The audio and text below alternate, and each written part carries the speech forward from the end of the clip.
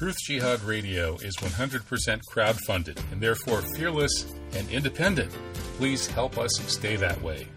You can subscribe at my Substack, that's kevinbarrett.substack.com. Or you could send a one-time PayPal donation to truthjihad@gmail.com. Welcome back to the second hour of tonight's Truth Jihad Radio. Kevin Barrett here, broadcasting live from a third floor, well, should I say rooftop studio. The stut being the Moroccan rooftop, and the studio being the room on the rooftop that I'm broadcasting from, now has foam strewn around in an attempt to attenuate the echo. Hopefully this will be a little better audio than my initial broadcast from here this week, which a few people complained about. So I'm trying. I'm doing my best. And I'm also doing my best to talk to the most interesting people available. And suddenly a bunch of really interesting people opened up to this live radio show by virtue of the fact that I'm now broadcasting live out of Moroccan time, which I believe is like GMT +1, which happens to be the same time zone as Ireland. And so one of the best internet writers out there, John Waters, is able to come on the show at a reasonable hour instead of 3 in the morning, which was what it would have been in the old time slot when I was broadcasting out of the USA. John Waters has written for mainstream Irish newspapers and magazines. He's been a fixture of the Irish cultural scene for, well, decades now. But somewhere along the line, I think especially during the COVID period, John got red-pilled, and that led to his being exiled from the mainstream. This is sort of like what happened to me over 9/11 back 20 years ago. So John's now a truly eloquent, shall we say, dissident, and he's writing just terrific stuff. Latest piece that I brought him on for is Trust the Experts is the Virus. And it's very much worth a read and worth talking about. So let's talk about it. Hey, welcome, John Waters. How you doing? How you doing, Kevin? Nice to talk to you. How are you? I'm well, thank you. Good to have you back. And yeah, I loved your latest piece. You know, you don't know whether, to scream and rip your hair out or to just laugh hysterically when you just look at the behavior of so many people during the COVID period. And now, even those people who were complete COVID zombies, some of them at least are starting to wake up a little bit. They've all taken their masks off at least. And so you brought in the philosophy for Henri Bergson to try to explain this, like why it's funny, even as it's tragic. I thought you did a really good job on it. So where should we start? Yeah, well, where do we start? I mean, it's really, I think the point, what I kind of focusing on is a book that I read recently, which is Ideas Have Consequences by an American sociologist from the 1950s, 40s and 50s. It's his only really significant book. He wrote a couple of other books, but this was the one that made the impact. And it's a book about really the loss of transcendence in culture, the loss of, the old ways of seeing things, the loss of, in fact, an aristocratic culture, the loss of those kind of big ideas that were at the core of the foundation of all our civilizations. And really reading this particular chapter in it, which is about, specialization and obsession as the title of it. It's really about something that we have touched on a lot in the course of our discussions about the past 3 years, the way that the sort of white-coated experts, the doctors, the medics, the scientists, seem to just elbow into our public realm and stay there. And to the point where in the end they were handing out diktats without reference to politicians at all, it seemed. And I was really taken by the fact that in 1948, after World War II, this guy, Richard M. Weaver, was able to see the signs of this already and describe them in the most eloquent fashion. That, having come from a culture going right back to the Middle Ages, which valorized general philosophy and deep synthetic thinking about the world. The form of thinking in which the respected minds were those who could unify a vast range of subjects and make a coherent, analysis out of everything. We had gone to the direct opposite, which he was describing back in 48, whereby everything was about specialization. And, this is really, I think, a description of our culture now, where when you think of the COVID period, you had all these different, the virologists and the microbiologists and so on, the disease specialists and all this. And each one had a little sliver of expertise, of knowledge. And they put it out there, but then another one came along and put out a different sliver of knowledge, and never the twain would meet. There was no commonality, no point of bridging between the different positions that were being articulated. And yet, so much came to ride on what they said. They had the power, in effect, to lock us in our homes, to take away our livelihoods. To force us to walk around wearing pieces of rags on our faces. And this really struck me when I read this particular chapter in the book, that I said, I have to write about this. It took me some time. I read the book first over a year ago, and I was thinking about it, and I wasn't sure if there was an article in it, in the sense that it's a very clear and straightforward idea. But of course, he elaborates it so beautifully in the chapter that I ended up writing quite a long article about it and citing quite a lot of Weaver's writing about it, because I think it's a beautiful and eloquent description of where we are now in our culture, where in effect we have inverted the old idea of the thinker who was the philosopher. He describes the way in the Middle Ages you started off with what there was called the philosophic doctor, who was the respected person in the community, in the culture, who could unify. When, all the experts might speak, but then this philosophic doctor would speak, and he would bring all of these thinkings together. We don't have that anymore.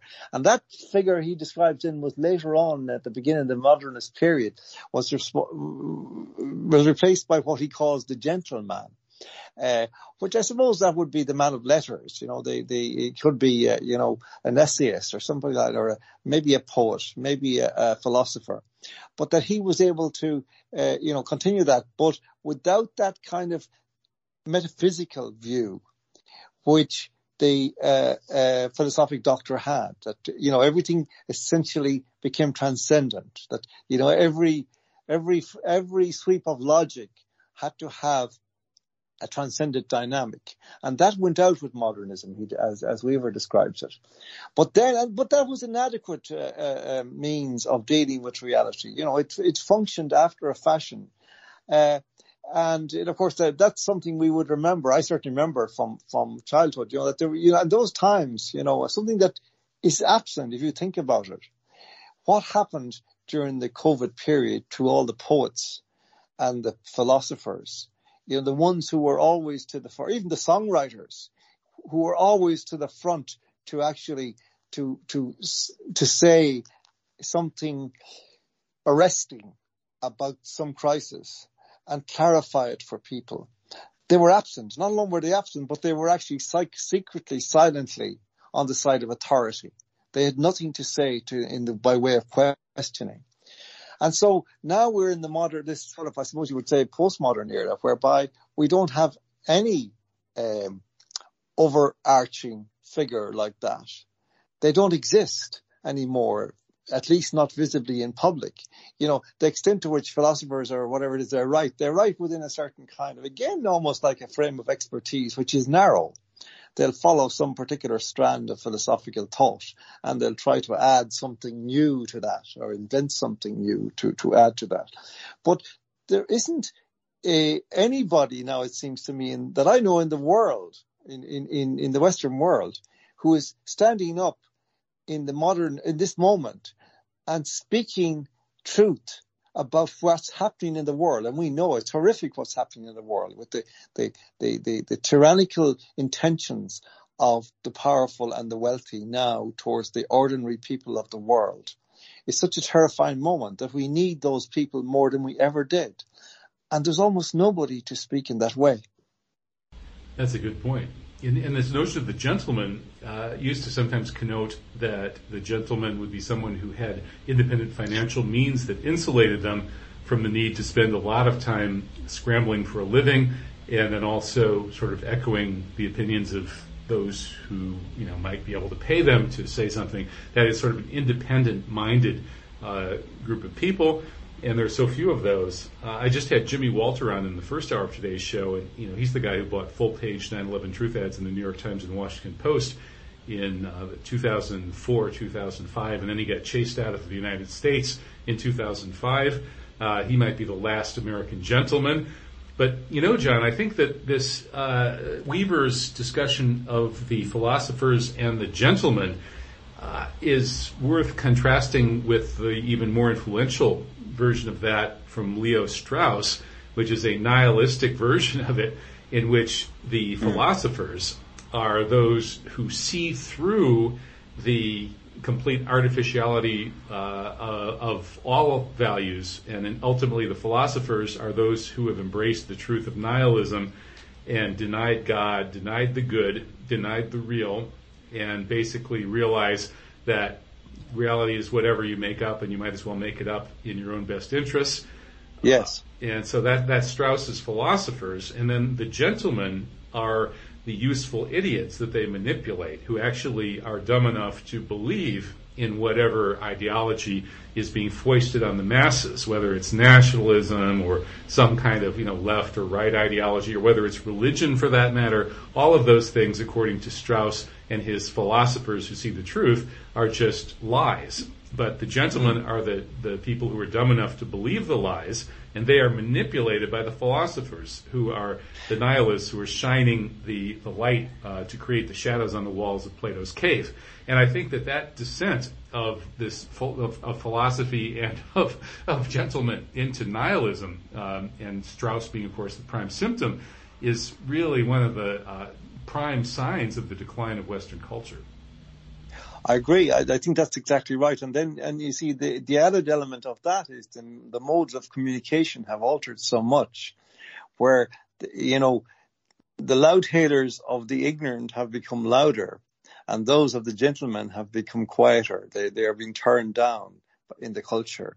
So, these ideas, which we're told are something to do with chronological time, progress, that we have arrived at these ideas because we have evolved to the point where our brains are capable of understanding these complex new ideas, blah, blah. But actually, it's quite obvious to anybody that these nihilistic ideas are ultimately deconstructionist and destructive. This is the thing I think, I often think, that there's something in our culture that is based on complacency. That's almost the most lethal thing. That, so many of these people, they seem to exist in a kind of a life of permanent rebellion or permanent opposition, which is a necessary thing in a healthy society too. But they seem to think that they can destroy the core of culture and that something will still stand, that they can replace it with their nihilism, but they cannot. It's a negative. It doesn't stand up. And that's the great problem we have now, that this fragmentation of thought has not only silenced people in that way, that it has compartmentalized learning and knowledge and reduced it to these tiny slivers, which really have no traction in the greater scheme of things. That then as well, we have been bombarded with the slogans that have come out of this, trust the science, I follow the science, which is an idiotic thing. I mean, I start off the article by quoting a really fine clip from the American comedian Jimmy Dore, where he's talking about in this period how bizarre it was that, for the first time you were being attacked for seeking out information, that you became, like, people would say to you, oh, you're not going to do your own research. What? And And he was saying that, and he used this analogy of if you were, said you were, well, I'm going to buy a car. And well, what would the person say? Oh, well, don't look into it. You know, yeah, well, how am I going to find out then? Ask the salesman. He's the expert. You know, what are you, Henry Ford? You know, like it's so apt and so precise. The idiocy that we've arrived at in the name of progress is quite staggering when you see it in that comical way.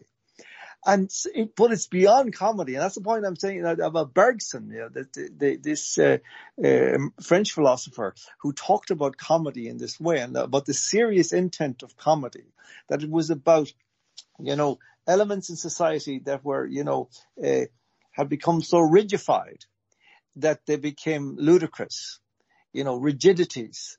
And here we have the science is a perfect rigidity now in our time, where it actually, you know, you actually think about it like the vast majority of the population listen to these experts in talking on TV. They haven't the faintest clue what they're saying. And indeed, I would say in most cases, the scientists haven't the faintest clue what they're talking about. And yet people just learn certain phrases from what they say and then repeat them ad nauseum at one another. So that everybody in the end is bombarded with this abusive use of language and so-called ideas that nobody really understands, either in their particularity and certainly not in their relationship to the broader reality, which is no longer permitted. I'll give you an example of this. Like, you know, I mean, we went to court, myself and a friend in Ireland, to challenge the lockdowns, you know, and one of the points we were making was to do with the failure to enforce what's called the precautionary principle in relation to the measures which were taken about the supposed virus. Now, what we found both in the court and in the wider culture was that everybody had the completely wrong idea what the precautionary principle was. People were, if you asked them, would say to you, well, you know, you just take the maximum precautions in order to avoid the calamity or the risk or the danger that is said to be imminent. And you cover all your bases on that and you wait then see what happens. But that's not what the precautionary principle is at all. The precautionary principle is precisely something that arises out of, you know, listening to different experts and then an overarching voice making a decision based on all of those. Because when you actually are to mitigate against some kind of risk, like, for example, a virus in this case, supposedly, well, what you have to do is, yes, measure the likely risk that you face on the basis of the best evidence, and then decide, well, what would be the proper remedy, the measures to put against that. Then the second phase is you have to measure the consequences of the measures so that you ensure that the cure is not worse than the disease. And of course, this is precisely one of the things that didn't happen in the COVID episode. Nobody did that. I don't think any country in the world. Well, perhaps I think the state of Florida under DeSantis seemed to do at a certain stage to do something along these lines. Well, Sweden seems to have at least considered that in their initial reaction. Yes, they did. They certainly didn't implement the harsh lockdowns. And I'm not so sure. You know, Sweden is a very interesting case because, you know, I've heard it said a few times, and I think there's something in it, that Sweden is a very acquiescent state. You know, it's a very acquiescent country. It has almost like a kind of a long history of what you might call soft totalitarianism, very soft totalitarianism, but nevertheless totalitarianism. And like they've signed up, a lot of the Swedish people have signed up to be microchipped already, you know, and so on. So there was that element as well. But I certainly think that very rarely, certainly there were some ameliorating responses in places like Sweden and Florida. But in virtually everywhere else, there was like just, we're going to do this, we're going to lock everything down 100%, shut up and get on with it. And this is a classic example of what Weaver was describing in its incipient form back in 1948. The fragmentation that arose from the obsession with expertise and the almost like the reduction of everything to details, and then the creation of expertises in those details, And of course, what you end up in the end with there then is a babble of minute expertise, disciplines, which have no unity and no possibility of unity because there isn't anybody above them. And I think there's a very interesting point about this as well in relation to the general culture. You know, when I was in school, I kind of was coming in at the tail end of a culture in Ireland whereby education for boys was mixed between academic and trade skills, physical skills, which are hands. So you would have classes in the week time in carpentry and mechanical drawing and those kind of disciplines, right? And of course, we would have been, you know, in our town and area. I was certainly, in my case, the first generation to sort of break away from a very much a manual labor kind of lifestyle. You know, my father was a mechanic and a carpenter and all kinds of things like that. My uncles were all farmers. My aunts were farmers. My grandmother was a farmer. And, you know, there was a sudden lurch away from that culture, which I think has been very damaging in our culture generally. When you think about it, Kevin, I mean, if you think about, you know, a child and watch a child like 6 months or 9 months crawling around on the rug and picking up objects, touching things, tasting things, smelling things, you know, this is the way the child discovers the world. It's a physical process. And that process goes on, you know, to your childhood and into your teenage years, perhaps.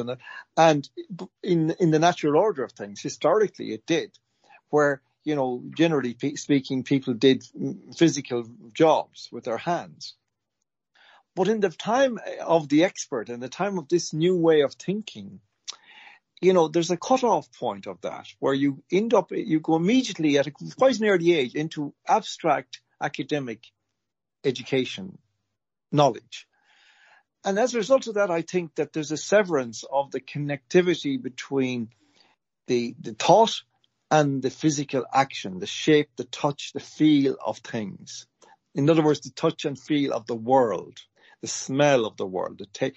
And I think that has resulted in a form of thinking in the world which is almost lethal to humanity, if not indeed actually lethal. I mean, I shouldn't necessarily say almost, because, you know, all the evidence is overwhelmingly to the effect that it's actually lethal.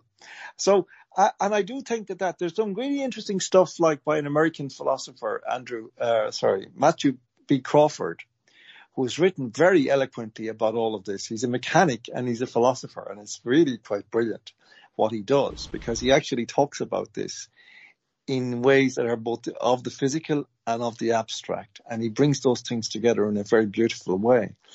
And he indeed was very, very visible and very vocal during the COVID period, actually uniquely almost among American philosophers, as far as I know. Certainly he was the one I came across who was making a lot of sense.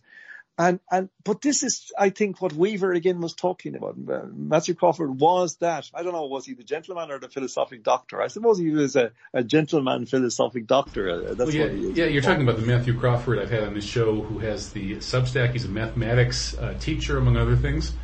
And yes. Investment advisor, things like that. Yeah.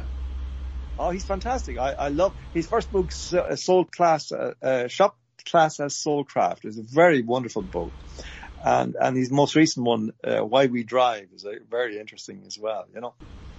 He's a very interesting guy. And the fact that he's managed to, you know, make some of his own money and isn't dependent on anybody, I think does put him in that position of, you know, the Jimmy Walter style gentleman who's free to tell the truth as he sees it. Yes, that's right. It's so rare now. I mean, you see, this is the extraordinary thing about the era of communications, which I kind of sensed many years ago, 25 years ago. I remember writing way back something to the more communications, the less communications, or the less communication. And that's really true now, you know, that the more capacity we have to broadcast all kinds of things into the ether and across the globe, the more reduced all of this content becomes. And that's another aspect of what Weaver's talking about, that it's all, and it's like knowledge belongs to these people then. If somebody has letters after their names, everybody must fall silent while they speak and ask no questions. I mean, as Jimmy Dore says, this is the first time, the COVID thing was the first time in history that people were punished for asking questions. Well, shocking thing. I think, John, one of the factors here is that just as people like Matthew Crawford and Jimmy Walter are free to seek the truth and speak the truth as they see it because they have that financial security and enough self-confidence to be gentlemen in that old school sense, most of the specialists are financially dependent on salaries from institutions and from grant money, and the way that you stay in the institution and keep your salary and hopefully get a bigger salary each year is by bringing in more and more grant money to that institution. That's the whole name of the game in the academy. And people learn very early on that certain kinds of grant applications are a lot more likely to be successful than others. Just for example, a family member of mine mentioned that, all of that, parapsychology stuff about psi abilities and precognition and telepathy and so on, it's really interesting. There's a lot of interesting science there. But as one of my advisors told me, don't even think about asking for any grant money for something like that.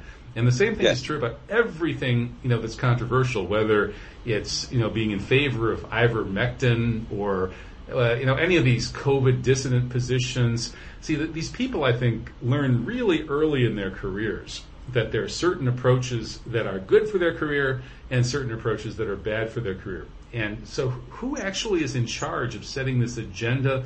Well, it's the people in charge of the purse strings. Ultimately, mostly it's the people in charge of doling out the grant money. Who is that? It's a very small number of supposed experts who are backed by oligarchs or plutocrats, people with vast amounts of money and power. So a handful of really rich people and then their pet experts gets to set the agenda. And then all of these so-called experts are really not experts in the actual sciences that they're dealing with. They're experts in what the folks with big money want them to say. And so it's not real expertise anymore. It's propaganda. Yes. And that's actually contagious within the realm of expertise, I found as well. That I know that when we went to court against, and we had a terrible time against judges, like we had something like 13 judges in the course of 2.5 years, fighting this case. And one was worse than the other. But one of the things I noticed about them, that there was what I would call a comity of expertise. I mean, comity, C-O-M-I-T-Y, which is you have this as a concept in law already, a comity of courts, the comity of courts, which means essentially that courts tend to be reluctant to step on one another's toes, especially across jurisdictions. So there's a kind of a contract between them to say, well, okay, only in very unusual circumstances would one court seek to, question or dispute the finding of another, unless it was within the system and it was a court of appeal or whatever. But by the same token, you have this kind of comity of expertise now in the world, whereby the medic and the lawyer and the scientist and so on, they each have their little corner of knowledge, and they will not cross over then, even on the basis of common sense, into another realm, because it's not my area of expertise, this kind of idea, and that basically, when you think it through, this traps us in a particular context that we, the people, the lay people, shall we say, first of all, we have no right to speak, no right to question. Nothing we say has any validity. Even when we're talking about our own bodies, we're not entitled to have an opinion on this. If the experts say something other than what I say about my body, he's believed. I have to stay silent, even though I'm the one who's been living in this body for 68 years. Now, the same thing happened with judges. That, you say you give as a lay person. This is a very interesting point now, because you give before a court. I'm a journalist. I've been a journalist for nearly 40 years. Now, what is a journalist? Well, in this context, very often, the journalist is really a mediator and translator of expert knowledge. Like when I many times when I used to work in newsrooms or in feature departments, I would be sent out to interview some psychologist or psychiatrist or scientist or whatever. And I would have only the sketchiest idea going out what this person's position was. But I would do a certain amount of reading up and research. But my job was to go to this person and say, what are you saying? And work with that person, stay with that person until I was able to come away with a version of what he was saying that could acquire a popular understanding, shall we say. In other words, I was rinsing down the concepts into language that the ordinary person, the regular person, like myself, would be able to understand. Now that's gone. Journalists in the COVID episode did not question the scientists on the top table, on the platform. They just asked them tame questions about, how long should the next lockdown be or whatever, this kind of stuff. And I found the same thing about judges, that if you started to say something which, it's quite obvious, for example, if you said, well, look, the way that they're counting COVID cases cannot be relied upon because the PCR test, according to its inventor, Kary Mullis, is not suited to this particular function. What would you get back? You're not an expert. And the smart aleck version is like, well, where did you study your virology? Yeah, so we're not allowed to use our brains in this world anymore to describe rudimentary things and maybe to find out about things that, by virtue of not having acquired a certain set of letters after my name, there are certain areas of the world that are closed off to me. And I simply then must be obedient, not just to the scientists themselves, but to the power structure which they inform. Right. I had a dry run for the COVID version of that with the 9/11 version when I was teaching at the University of Wisconsin-Madison in 2004, 2005, and 2006, and telling everyone to look at what happened to the 3 World Trade Center skyscrapers, and that these buildings were highly unlikely to have simply disappeared at near free fall acceleration through the path of most resistance straight down, and it turned into these pyroclastic clouds blasting talcum powder, these micron-sized dust clouds, concrete all being turned to dust at free fall acceleration. I mean, this is completely ridiculous from a sort of 5th grade physics perspective. And here I am, teaching in the humanities, and hearing from engineers things like, these grossly erroneous versions of what happened. These engineers thought that the planes hit the buildings and knocked them down instantly. They didn't realize that actually the buildings came down, in one case almost an hour later, in the other case almost an hour and a half later, and then in the case of Building 7, many, many hours later. So they were completely ignorant. And yet, because I was in the humanities and they were engineers or scientists, they couldn't even conceive that I might have some kind of information that they should look at. And then, when I got catapulted into the mainstream media firestorm in 2006, a guy named O'Neill, who was a physics teacher at University of Wisconsin-Madison, was quoted in the mainstream media saying that I had no right to have an opinion on what happened to those buildings because, lacking an advanced degree in science or engineering, I couldn't possibly understand what might or might not cause a building to collapse or implode.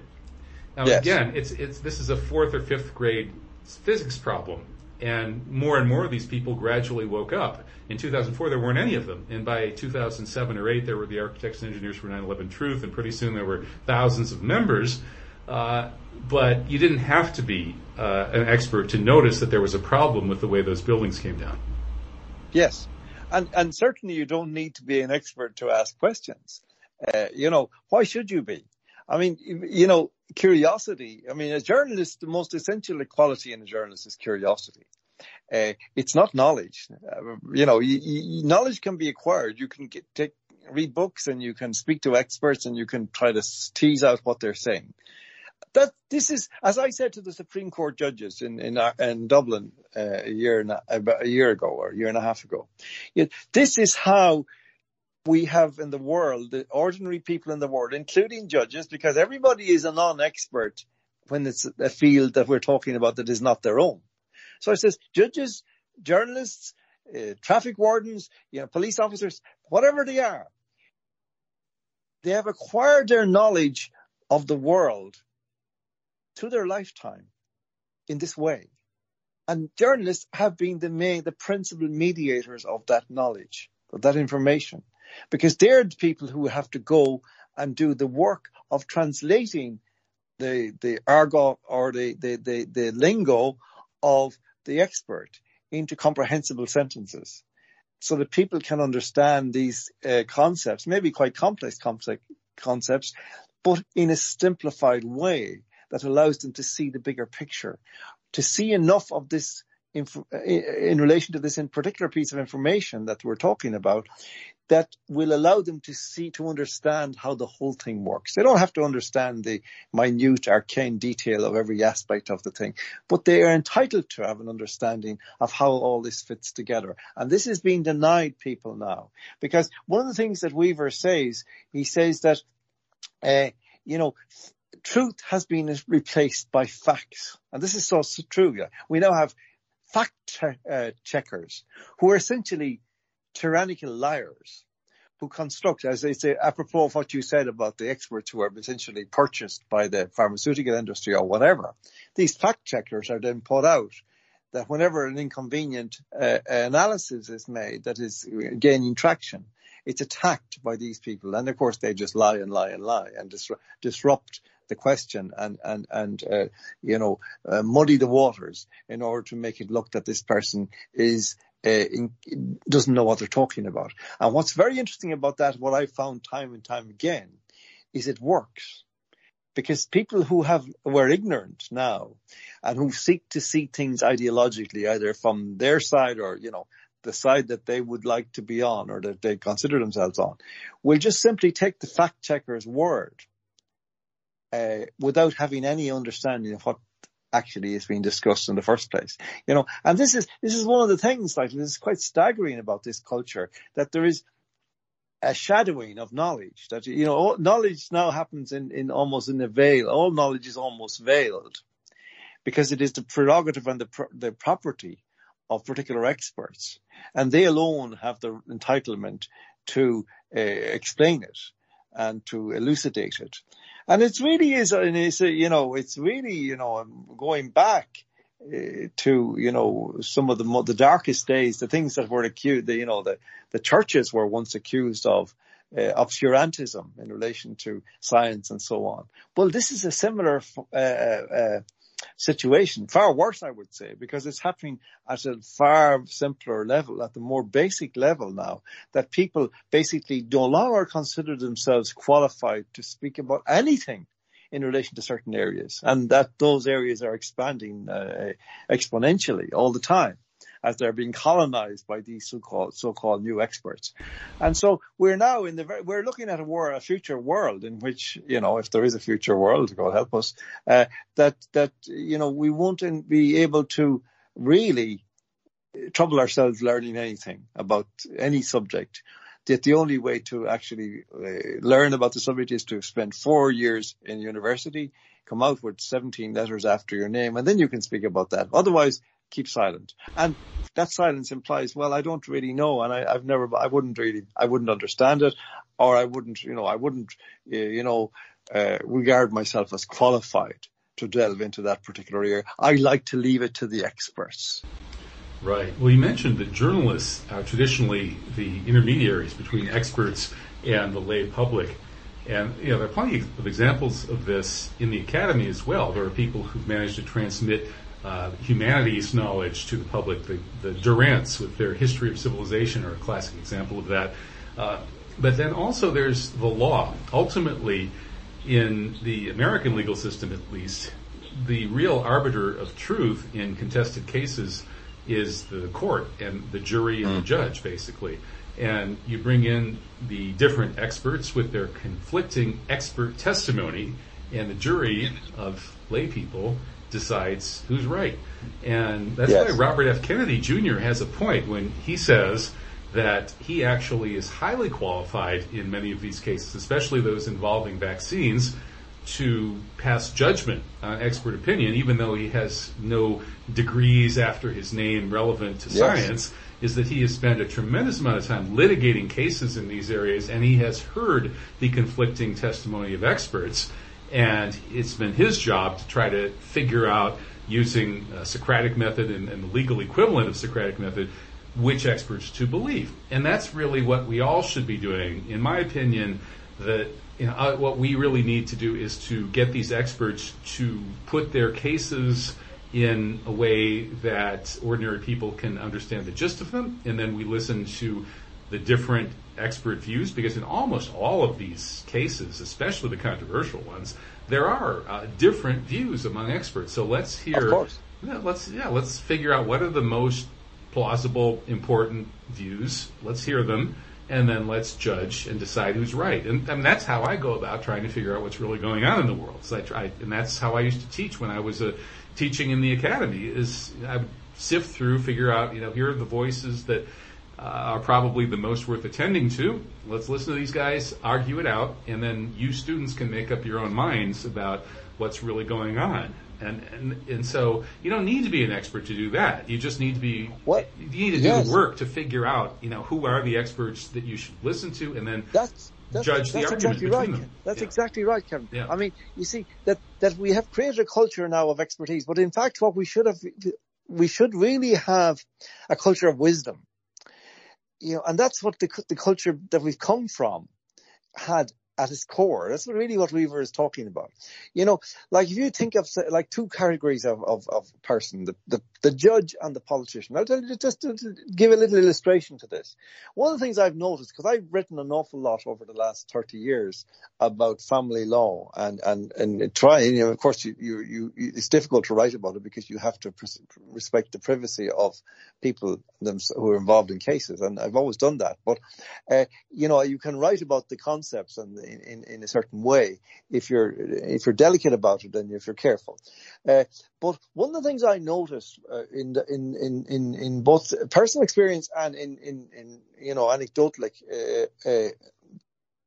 sort of witness was that this concept of the expert witness is a very interesting effect that really is not being understood.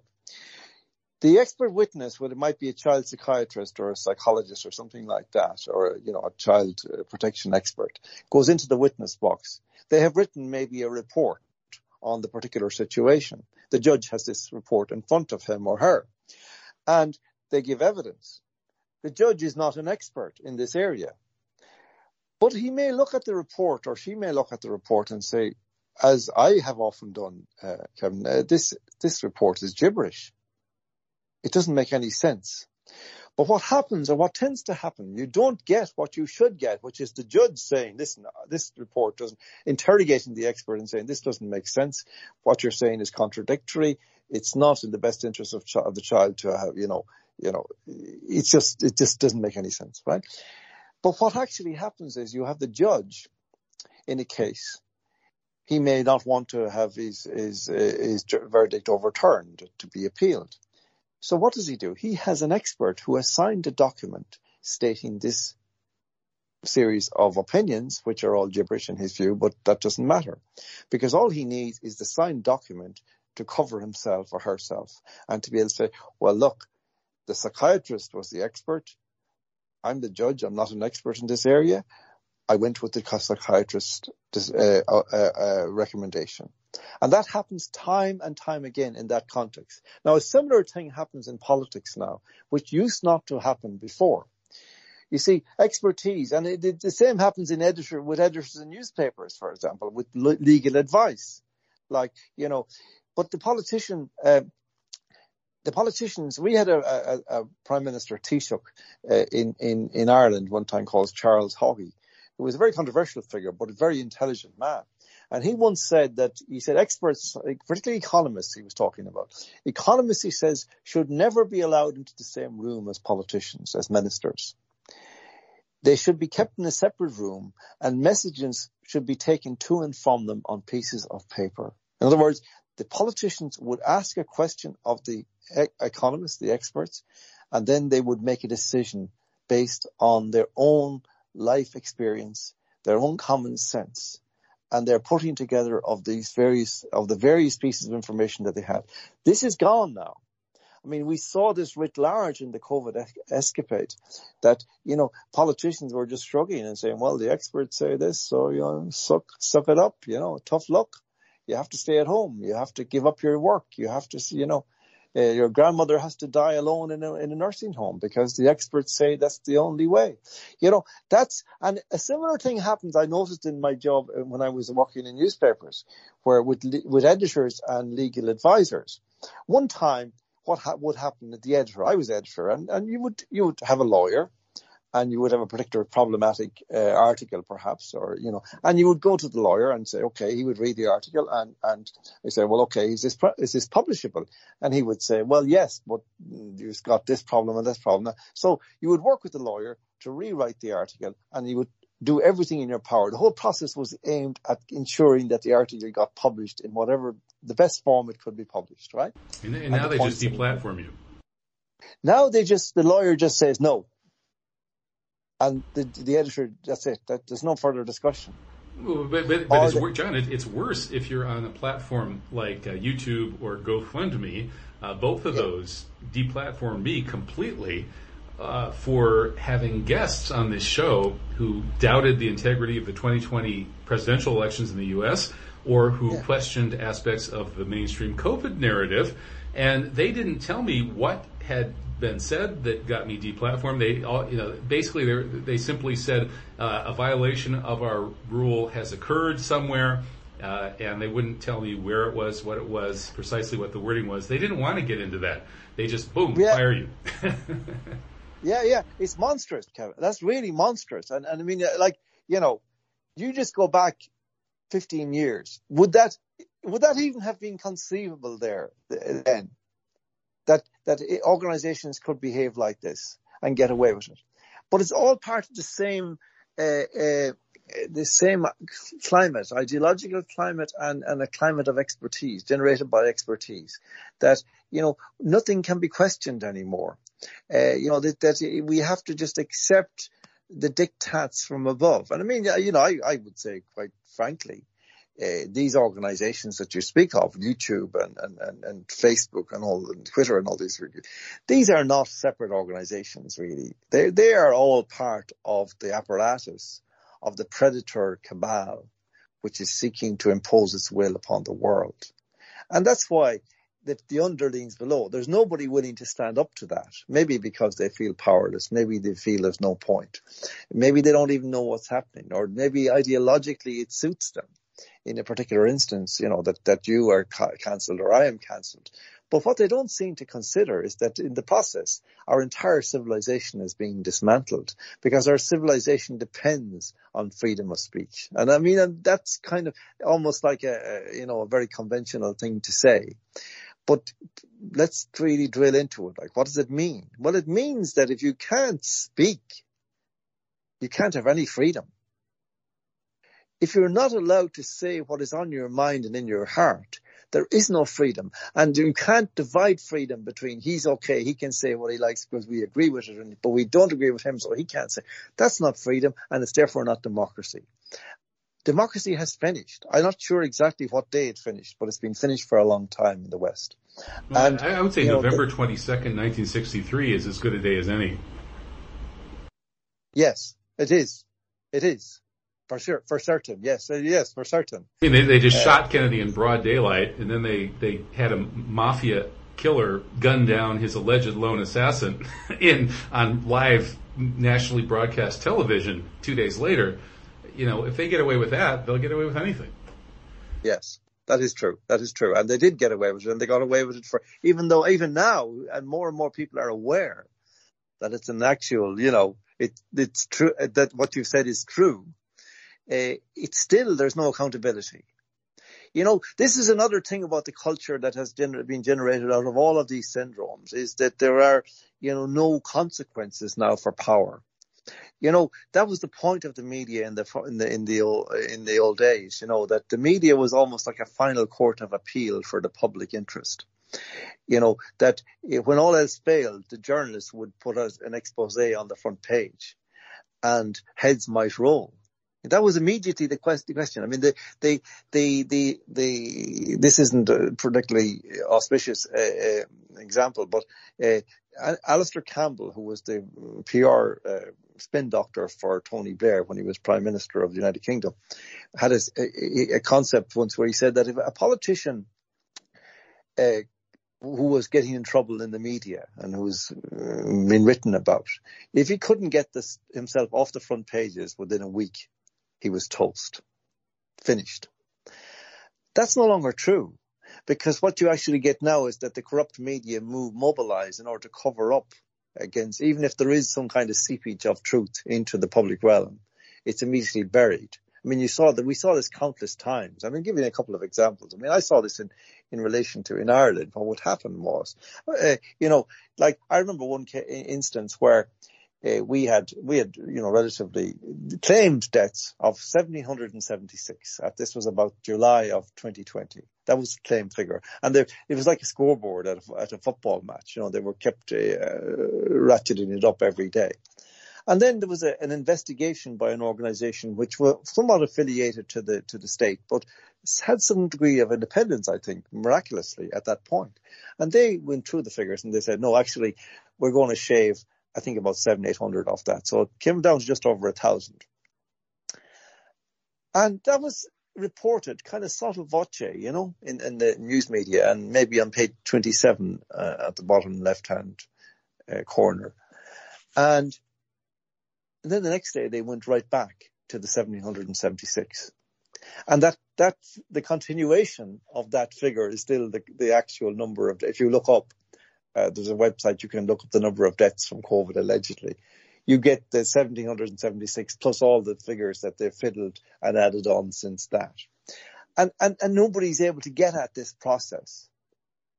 Nobody's able to get under it in the way that once you did without problem. I mean, I remember there was politicians, there would be press conference, and there was always a couple of really stroppy journalists, who were good at their jobs and like terriers, and they would just get stuck into the politician or the expert or the doctor or the chief medical officer, and they would tear them apart there on the floor to the point where they would have to cut this press conference short, usually, and run away.